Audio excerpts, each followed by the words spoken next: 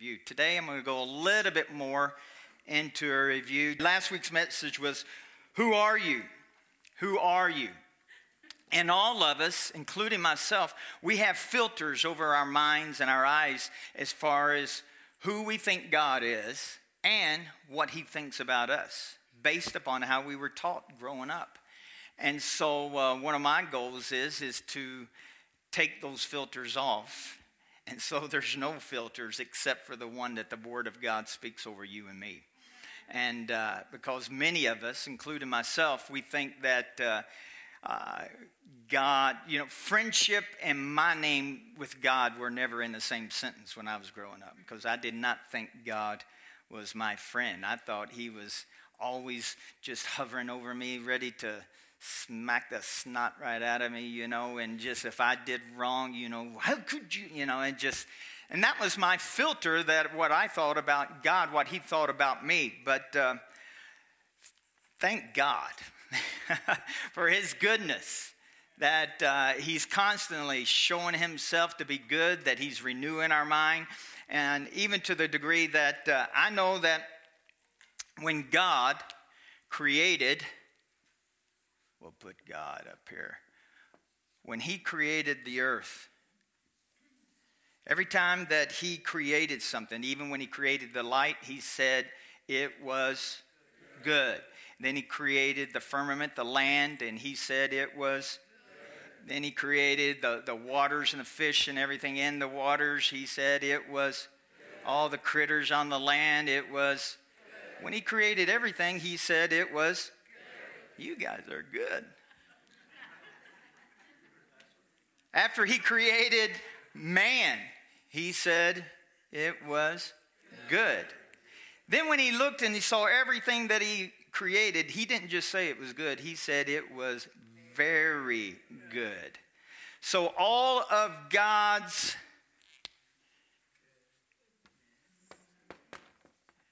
goodness was just pouring and flowing all over the earth. And so, but the very first sin that Adam, I always thought that it was a sin of disobedience. He disobeyed God. But I don't believe that anymore. In Genesis chapter 1, verse 27, it says that God created Adam and Eve in the very image of God. In the very image. One translation says in the very likeness of God. So man was like God, created in his image like God. So is it wrong to say that Adam and Eve were like God? They were like God, were they not? Yes, 100% yes. And so the devil comes on the scene, and he tells Adam and Eve that if you want to be like God, you need to partake of this fruit. In other words, if you want to be like God, you need to do something to become something. He's still telling the same story today. He tells that to the church people. If you want to be acceptable to God, if you want to be loved God, then you have to do something to be received by God or to be like God. And unfortunately, man is still falling for the same lie, and it's an old one. My point is this, that Adam and Eve did not believe they were like God. That was the first sin. Not believing like they were like God. Not the disobeying part. The very first thing is they didn't believe what God had put in them and made them. It's the same today. And so once they did that, they sin. And so now, because of the sin, the goodness was all of a sudden hindered. But let me ask you this. What did sin bring into the world? Before sin, life was really good. There was no sickness, no poverty, no lack, nothing that we call what the curse is in Deuteronomy chapter 28. And what did the sin bring? So sin brought into the earth the curse. The earth was cursed. The ground was cursed. Man and woman was cursed. Even, listen to this, the whole universe was cursed. I don't know what Jupiter was like before the curse, but it was not like what it is today. That's just a thought. All of the planets, everything, the whole universe, when the curse went out, it was just like the light. It went to the far ends. It was cursed. Everything was cursed. And so what did sin bring in? Sin brought in the curse. You can look at Deuteronomy chapter 28. We're not going to go in there, but all of those scriptures talks about the curse. And some of the main things that really people are, they just want to focus on two major areas, and that is this: sickness and poverty or lack was two of the main things that the curse represents. Everybody on the planet, they want to be healthy and they want all of their needs met. And so the majority of my ministry, I've been in full-time ministry since 1991, a lot of my ministry is to attack these two areas, which I don't believe there's anything wrong with that. But I've come to believe in the last few weeks, not months, weeks of my life, the Lord just said, there's something better for you to attack that will help you walk in health and walk in my prosperity. And I'm all ears. Are you listening? The Lord said, what brought these two things? What brought these two things? I said, it was a curse, but what brought them in? Sin. So the Lord says, don't you think it would be better to make sure that this is taken care of? And if that is taken care of, this is taken care of.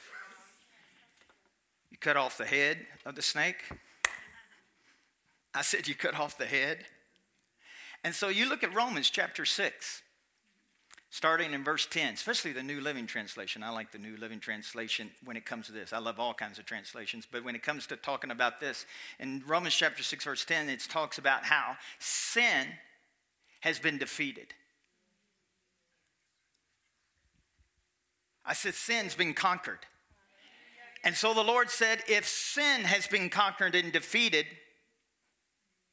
sickness and poverty are obviously been defeated, because sickness and poverty are not above sin. They're underneath sin. And so if you take care of the sin issue, you will take care of the curse issue, which means you'll take care of the sickness issue. You'll take care of the poverty issue. And so I said, man, that is really something to see. That is really good. And he said, not only that, because when that has been taken care of, then all of the goodness is all of a sudden manifested once again. Hallelujah. Hallelujah. So if you look at that and you go, well, Pastor, I still sin. I do too. Shock. So you think, well, because I sinned, then it's not been conquered. No. The power of sin. In other words, the power of sin, what it entails, what it does as far as its effectiveness, that has been destroyed. That has been destroyed over you and me. And the reason that we need to get a revelation and a hold of that is because once you understand that sin has been destroyed and its power over you, even when you sin, man, when I do something wrong, and most of us, you sin, you don't even know that you sin. The Bible says to him to know to do good and doesn't do it, it is sin. I don't know about you, but there's a lot of times I just know to do good, and I don't do it. It's sin. But this is the thing. It's power over me. So if you are battling any kind of addictions, you need to really get a hold of this, because it does not, people say, I'm just addicted, I can't stop. You don't understand Romans 6:10, that the power of sin has been destroyed over your life. There is not, if it's a lie of the devil, I don't care how strong the addiction is, its power over you has been defeated. I said its power over you has been defeated. And so you meditate upon this. But this is where the problem comes in. If you don't really get a hold of this, the curse, sin, and poverty, and these things that represent the curse, they can have inroads into your life. Did you hear that? They can have inroads into your life because you don't believe that sin. Well, I don't know. In the back of your mind, you think that, I don't know if sin's been destroyed or not because, I do it frequently. The power of it's still destroyed. The power of sin has been destroyed over your life and over my life. Him who knew no sin, which was Jesus, became sin. He absorbed all the sin from Adam to the end of time. He absorbed it all into his body, and he became that. And then he took it to the grave. Anything in the grave has no power over you and me. It's dead. Galatians 2:20, I've been crucified with Christ, Paul said. Nevertheless I live, yet it's not I that liveth, it is Christ in me. So in other words, we put ourselves one with Jesus. All sin was upon him. We were on the cross with him. We were buried with him. But how was he resurrected? He was resurrected with no curse, with no sin, with no sickness. He had a resurrected body, and then he was seated in heavenly places at the right hand of God, far above all principalities, all power, all might, all curse, all sin. Everything is far beneath his feet. And Paul says we were raised and seated with him. So sin has no power over you and me. Sickness, therefore, has no power over you and me. Poverty has no power over you and me. But you got to believe that. Meditate upon that. Think about that. Colossians 1:27 says this, for God wanted them to know. He wants you and me to know today that the riches and glory of Christ are for the Gentiles. And this is the secret. Christ lives in you. This gives you assurance of sharing his glory. So the title of this message is, Do I Fit In? After this message, you're going to know, not only do I fit in, I am one in the fit with him. Your identity. So you just have to understand, because so many people don't know that God loves them. And John chapter 15, verse 9, the Passion Translation says, I love each of you with the same love that the Father loves me. Did you hear that? Not with one that's just underneath, but the exact same love. I love each of you with the same love that the Father loves me. You must continually, now this is your job and my job, your responsibility and my responsibility. You ready? This is just slap you upside the head scripture. You must continually let my love nourish your heart. I'll tell you something shocking. I concentrate more on how much he loves me than how much I love God. Don't get me wrong. I tell God I love him. But my main emphasis is on him loving me. Why? Because the Bible says if you continually do this, it will nourish you. Nourish you in what? Just like food nourishes you. What does it do? It gives you strength. It gives you ability. It just calls you to be strong every day. You have to eat to be strong. And so it nourishes you. What nourishes you and me more than anything? How much God loves you. How much he loves you. I don't nourish my heart with what I am not. You do not nourish your heart with what you are not. And so what does the devil do? All of our lives, we see things in our mind that what we're not. Oh, I'm not very good at this. Oh, I can't do that. I'm not very good in math. I don't do this job very good. I can't do this. And so we meditate upon what we are not, which is totally opposite. If we want to be strong, if we want to be more than a conqueror, which we are, but if you want that to be manifested in your life, you have to let yourself be nourished with how much God loves you. Then you will be strong in the Lord and in the power of his might. Can you say amen? So that's love. It's ever changing me the way that I think. It's shaping me who I really see, who Mike truly is. My identity starts to change. It becomes the way that God sees me. Because I always saw myself as, I just don't measure up. I've not been this giant my whole entire life. I was really short. Somebody was talking about, Easton, my little grandson, were you about his height? I go, I was always the shortest one in the class. And always weighed less than everybody in the class. In Kentucky, we call that the runt of the litter. It's not that funny. Because I was called that a lot. That's that runt over there. You're the last to be picked on teams. Actually, you weren't picked. You were the last one. Okay, you got to go over there, Mike. Yeah, it was not good. But anyway, if you and I let the wrong image of ourselves, how we picture ourselves, looking to other people, even looking to your job, if you let that identify you, you'll always be missing it. You will always be missing it. You need to let God identify you. And I said this last week. Why? Because he's really the only one qualified to identify you and me. Why? Because he's created you. Not your parents, not your spouse, not your kids, not your boss. Nobody on this planet is qualified to identify you but God. And so what do? We let everybody identify us. You're this. You're ugly. You're this. You're the. We just let everybody identify us. I remember when I was a young kid, somebody told me I was lazy, and it really stuck. And so I thought all of my life I had to work harder than anybody else just to shake that. We shake things because something gets implanted into us, and then we see ourselves that way, and that's not you at all. It's not me at all.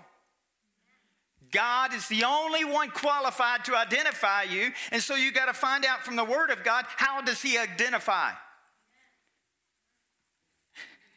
This is the good news. He identifies you with Jesus. He identifies you and me with Jesus.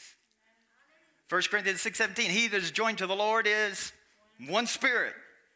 So you and Jesus are one on the inside of me. There's not Mike and Jesus. You can't tell us apart. Can't tell Jesus apart from you. So that's your true identity. Do you measure up? Oh, does Jesus, let's just ask it a different way. Does Jesus measure up? Yes. Oh, absolutely he measure up. So if I think that God is angry with me, which I did the majority of my growing up years. If I think God is critical of me, which I did. If I thought that God is just negative toward me, which I did. The Lord said this to me, we live in a day now, especially with social media, there is more negativity, more criticism than it's ever been on this planet. I'm serious. Would you agree with that? I mean, you look at something, somebody could do something good, but then somebody go, yeah, but did you know he did this? He did something good, yeah, but then, he did 10 things really bad. I hate that. People can't just embrace something, they did something good. Let's just celebrate that. Nope, we're not celebrating that. And this is the thing. I believe there's a connection. This is just my opinion. I believe because mankind thinks that their God, their Father, their Savior, thinks negative towards them, is critical of them. I believe because of that being the root in the back of everybody's mind, then that's the way they are towards other people. Just a thought. Just a thought. Because I believe if people really knew that God believes that you are acceptable, that he loves you, and that you're welcome in his sight, and he thinks only good thoughts towards you, I think that would change people's attitudes. Yeah. Just a thought. So, this is why I said us and that's a good thing to meditate upon. How good God thinks about you. Let your mind be renewed. Let your body be nourished. Because I believe this is why God's given us this mandate to change the way people think about God. Nathan came up with this, and I like it way better than what I came up with, or what God even said to me, is rethink God. That's a good slogan, isn't it? It's a good bumper sticker. Rethink God. What does that mean? I believe everybody needs to rethink how God truly is. He's not negative towards you. He's not critical of you. Ever. Wouldn't it be, I mean, if your best friend was never critical of you, never negative towards you, but only thought that would be awesome. But we need to rethink God, how he is toward us, towards mankind. I mean, even towards the worst sinner on the planet, he said, for God so loved the world that he gave his only begotten son. And so I remember when we were growing up and evangelizing, one of the evangelistic tools that we used was this. You're going to go to hell. If you don't straighten up, you're a sinner, you're full of sin, and you're going to go to hell. That just made people want to bust the door down to get to church. No, they didn't. They stayed away by the thousands, tens of thousands. To tell people that you are such a sinner and God's just so mad at you and his wrath's going to pour out upon you and you're just this and I'll tell you, you better get saved, you sinner, you. But then the Bible says in John 3:16 that God loves the world so much that he gave Jesus. And then verse 17, he says he came not to condemn the world. And so the church has been condemning the world. And Jesus said, I came to not condemn the world. To not condemn the world. And so I've just been rethinking so many things. You know, Psalms 23, surely goodness and mercy follow me all the days of my life. And I used to think, man, that is so good. Surely goodness and mercy are just following me. Everywhere I go, just following you. And the Lord just said, that was Old Testament, Mike. He said, surely goodness and mercy are in you. They're not following you. It's one thing, it's a good thing to be followed. It's a better thing to be full of it. I'm full of the goodness. I'm full of this. God was not just wanting to pour his goodness into the world. He was wanting his goodness to be in you and me. Every one of us, the goodness of God. And so Romans 15:14. Romans 15:14. My dear brothers and sisters, I am fully convinced of your genuine spirituality. I know that each of you is stuffed full of God's goodness. Did you hear that? You know what that means? That means basically there's nothing else that can be in there. There's no badness. There's no darkness that could be in there. You are just full, wall to wall, of God's goodness on the inside of you. You may look at somebody and they do something terrible. You go, man, they're just full of wickedness. No, they're not. If they're a believer, they're not. They may have done bad, but they're full of the goodness of God. The problem is nobody's helped them to try to renew their mind and open up their eyes of what's inside of them. They need to rethink God. They need to rethink God. And this is how you and I can change our community, our atmosphere, just by allowing the goodness of God. Once you understand how good God is on the inside of you, listen to me now, it will be manifested on the outside so the world will know of the goodness of God.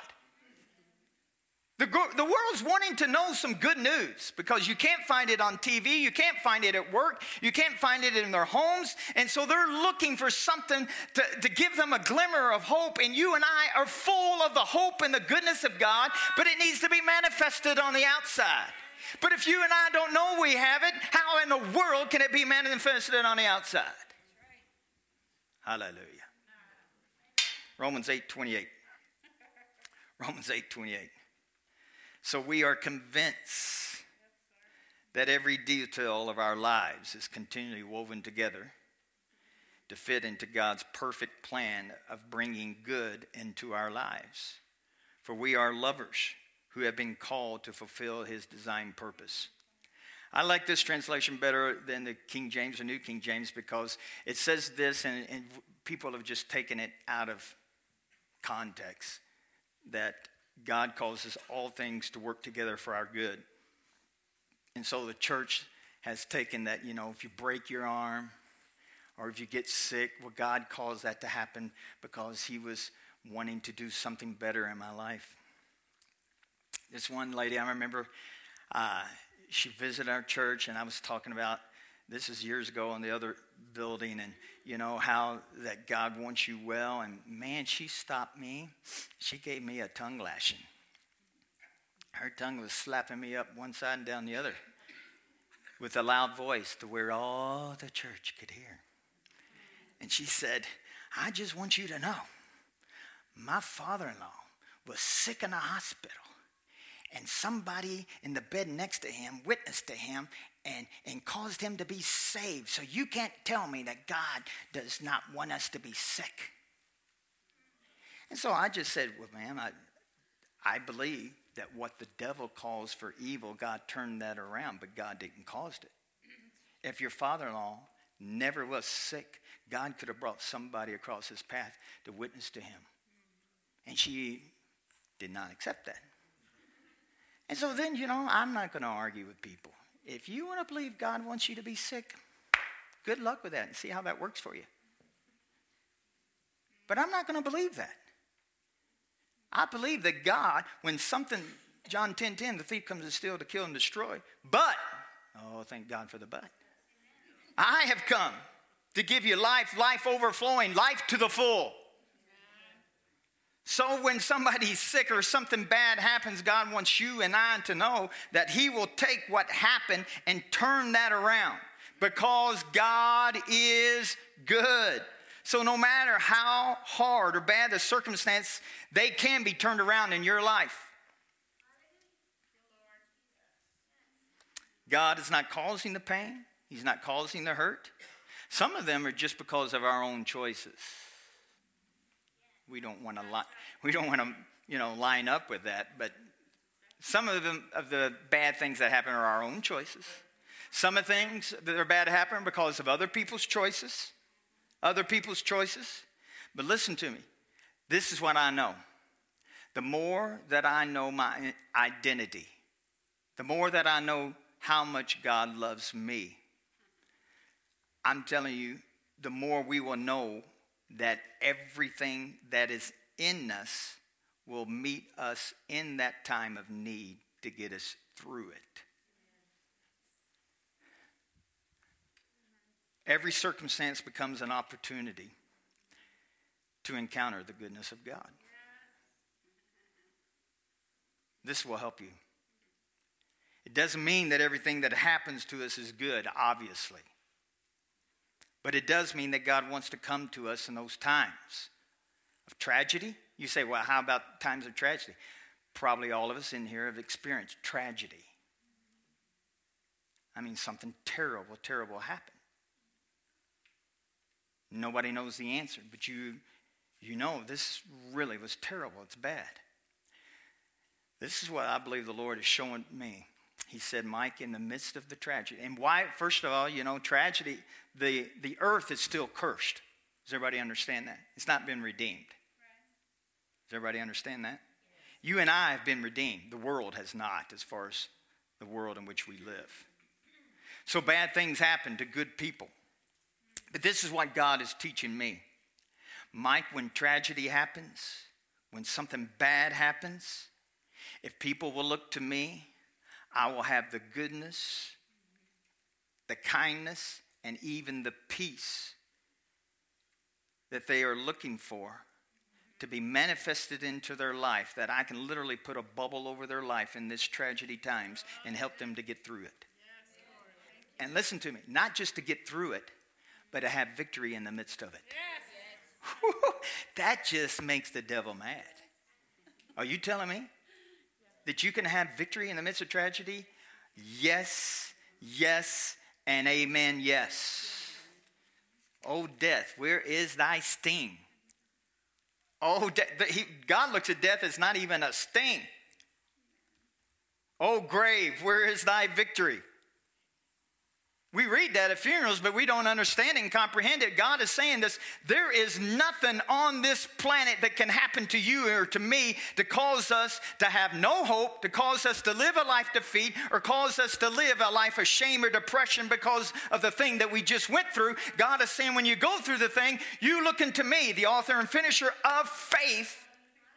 The author and finisher of faith, and he says, I will give you peace that the world can't understand. I'll give you peace in the midst of this, that in this tragedy, that thing that happened, God will says, you will know that my love so far supersedes anything that can happen to you and to me.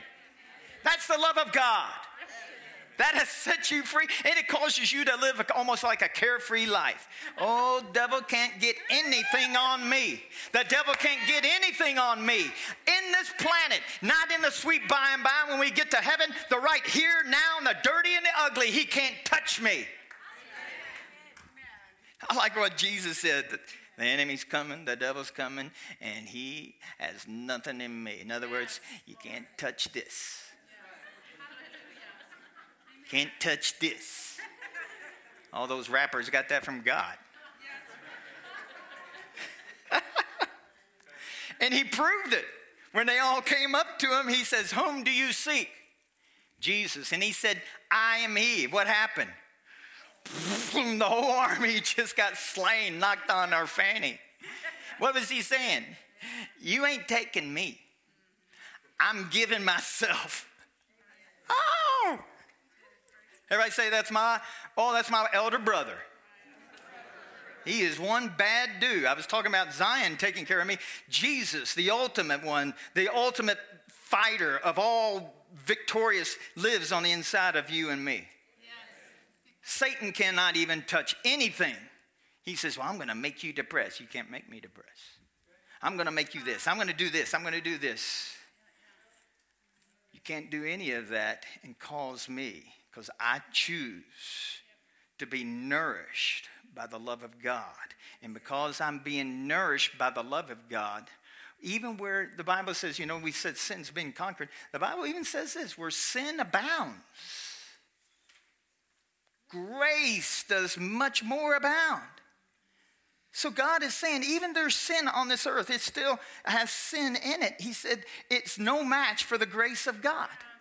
It's no match for the grace of God. And what is the grace of God? It's something you and I can't work for. We can't perform to get it.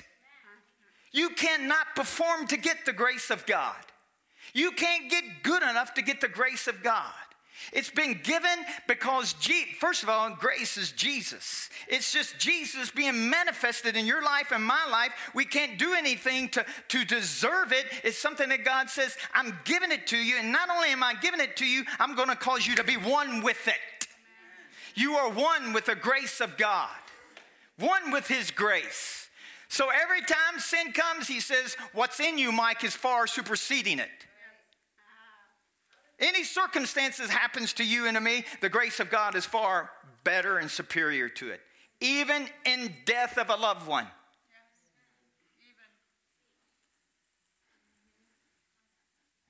We just don't comprehend that. I'm not saying that, you're going to miss them, you're going to grieve. I understand that. But honey, if you've been grieving for 5 years or 10 years, you obviously need to hear this message. Because that's not the will and the plan of God. There may be somebody here that you've just been grieving, and because if you don't let go of that grieving, you think that it's going to show that you don't love them.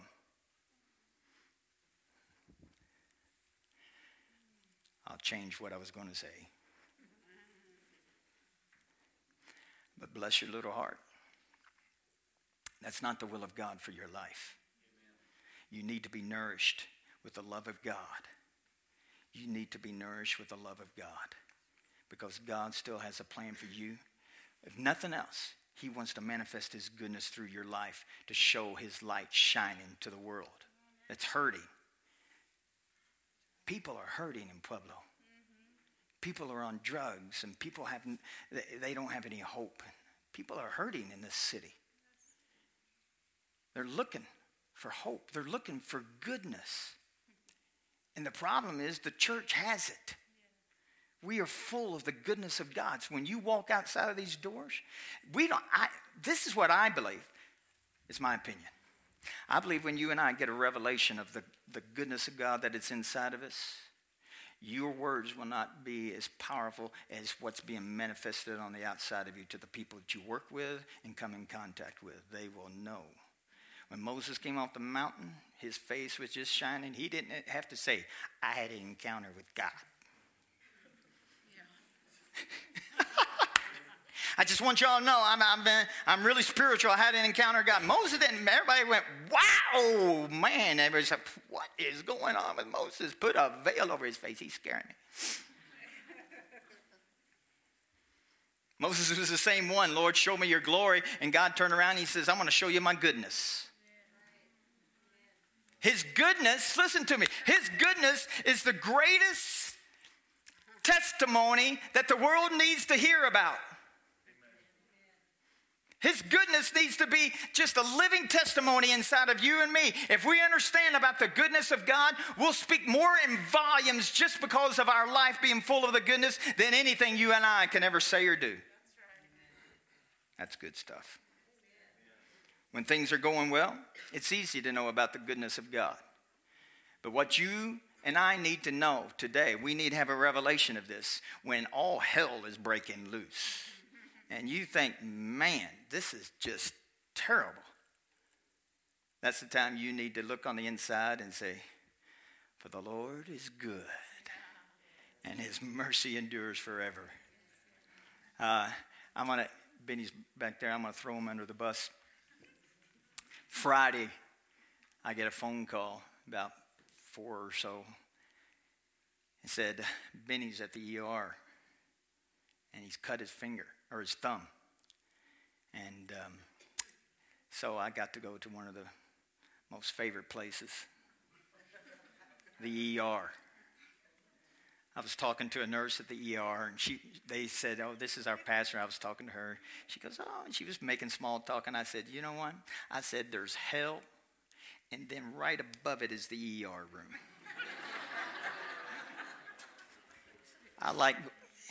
Don't want to go to almost either one of those. Just barely better than hell. But anyway, and she laughed. But on my way to the ER, I was just praying and thinking like this. Listen to me now. I'm telling you, this works. I was thinking about the goodness of God in the time of tragedy. And I said, Lord, your peace is supreme. And it's in Tiffany, and it's in Benny, and it's in that whole atmosphere of that room. I don't care if there's unbelieving doctors and nurses. That's nurses that are nervous. But anyway, nurses, but I don't care what's going on in there. The peace of God or the grace of God is far superseding anything negative in there. The peace of God is going to reign inside of that room. So I got in there, and they... it's behind a curtain. I mean, how ER is. It's ching, ching, ching, ching. It's just like an assembly line of people. But, and thank God, I'm glad that there's ER. I am. I just never want to go there. But anyway, even visit. But anyway, this is how much I love people. But when she came in, the nurse, this is her first testimony. This is her first thing she says. He cut through the bone and everything, and the thumb was just hanging with the skin.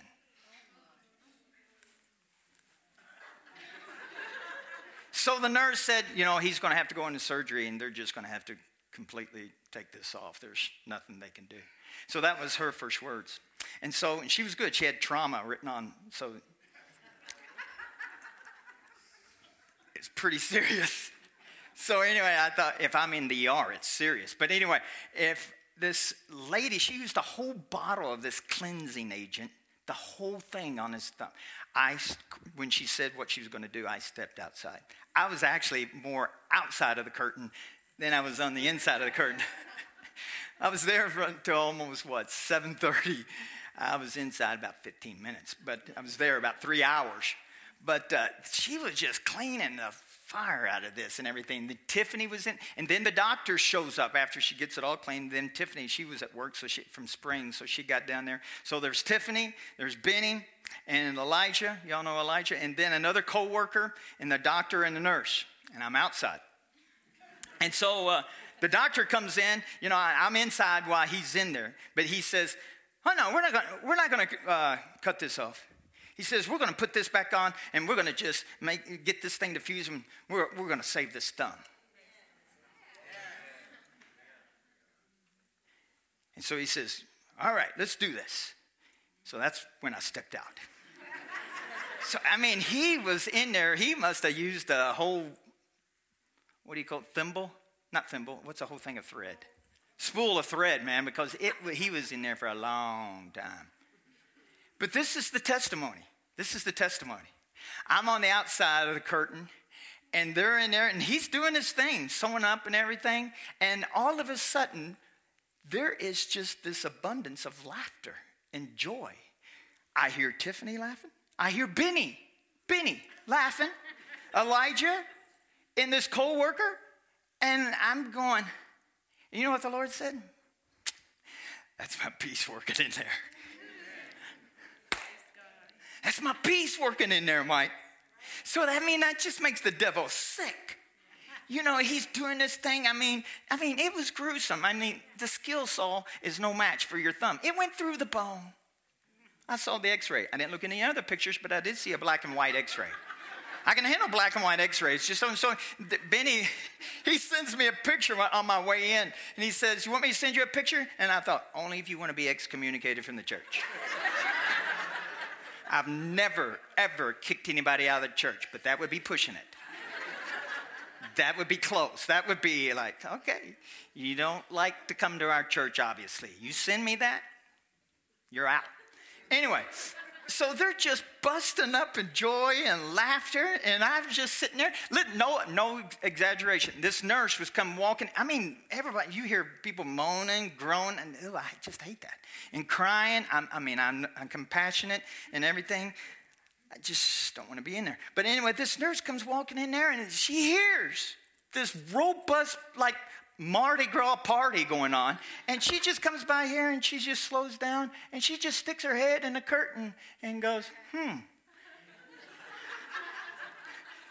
Obviously, she's not experienced that in an ER, and I don't think most people do experience that in an ER, except for people who understand when tragedy happens, you can realize that the goodness of God, the peace of God, is ready to be manifested. I'm telling you, God wants to manifest his peace no matter how bad the situation may be. That is so good. So this is a problem. Everybody wants to know. Pastor, this is a problem. The why part. And this is what people do. And this is what Christians have done. Why? Why? But I know this. In the realm of reasoning, the devil will slap you upside the head and win every time. Because you may not ever understand the why. But this is what the Lord told me. He said, give me the why, Mike. I've had some tragedy things. I'm not going to go into them, but if you've heard some of my testimony, I've had some tragic things that happened to me that I don't know why. And this is what God says. He says, Mike, I want you to do this, and you tell the people this. Tell them to give me the why. Just give it to me. Every time you say why, nope, I give that to God. This is why. This is why. He said, because if they concentrate on why and in the reasoning realm, the reason the devil wants to keep them there is to distract them.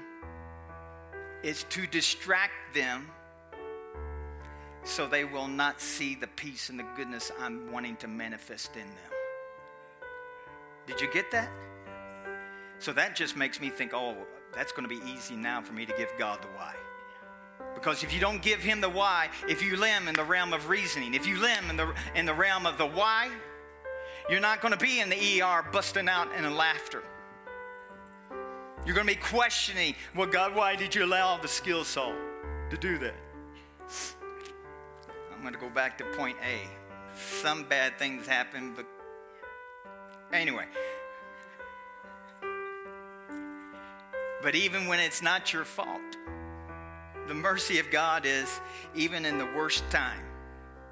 Don't go to the why arena. Go into the arena, for the Lord is good. And his mercy endures forever. And if you stay there, all of a sudden in the midst of tragedy, the peace of God will be manifested. And the world will go, what is up with them? They are just messed up. Yeah, I'm messed up. I'm messed up with the love of God. I'm messed up with the peace of God. I'm messed up with the love and the joy of God. I'm messed up in Him. I'm messed up in Him. And it's an understanding that the Bible calls it. It says the world will never be able to comprehend that. They can't comprehend in the midst of tragedy you have peace. They can't comprehend that. That's not logic. It's not logical. And the great thing about God is He doesn't have to fit into the square of being logical. He far exceeds being logic. His love far exceeds anything. So don't let the why keep you confined in the box. Trust God with the why. Can you do that? It's a choice. It's a choice. So, man, when in the midst of anything happening to you, you say, why did this happen? Because most people do this. I must have done something wrong. I must have sinned. I used to do that. The devil played that card on me, and it was a good one because he played it all the time, and I accepted it. It was like the Joker wins everything. It's the trump of all trumps. You sin. Yeah, I did. That's why something bad happened. That's why something bad happened. It's a lie. It's not why something bad happened because you sin. It is not. Why? How do I know that? Romans 6:10. Sin's been defeated. It has nothing hanging over me. It has no ties to Mike. So there's no reason why if something bad happens to me, it's not tied to sin. Because I am one with Jesus. So therefore, nothing that sin can do to me has nothing in me. So give it to God. Don't let the devil try to tell you something happened because of your sin. It's a lie. So don't accept it. You just don't try to explain it. Don't try to get the why. Just say, for the Lord is good, and His mercy endures forever. Amen. Let's stand.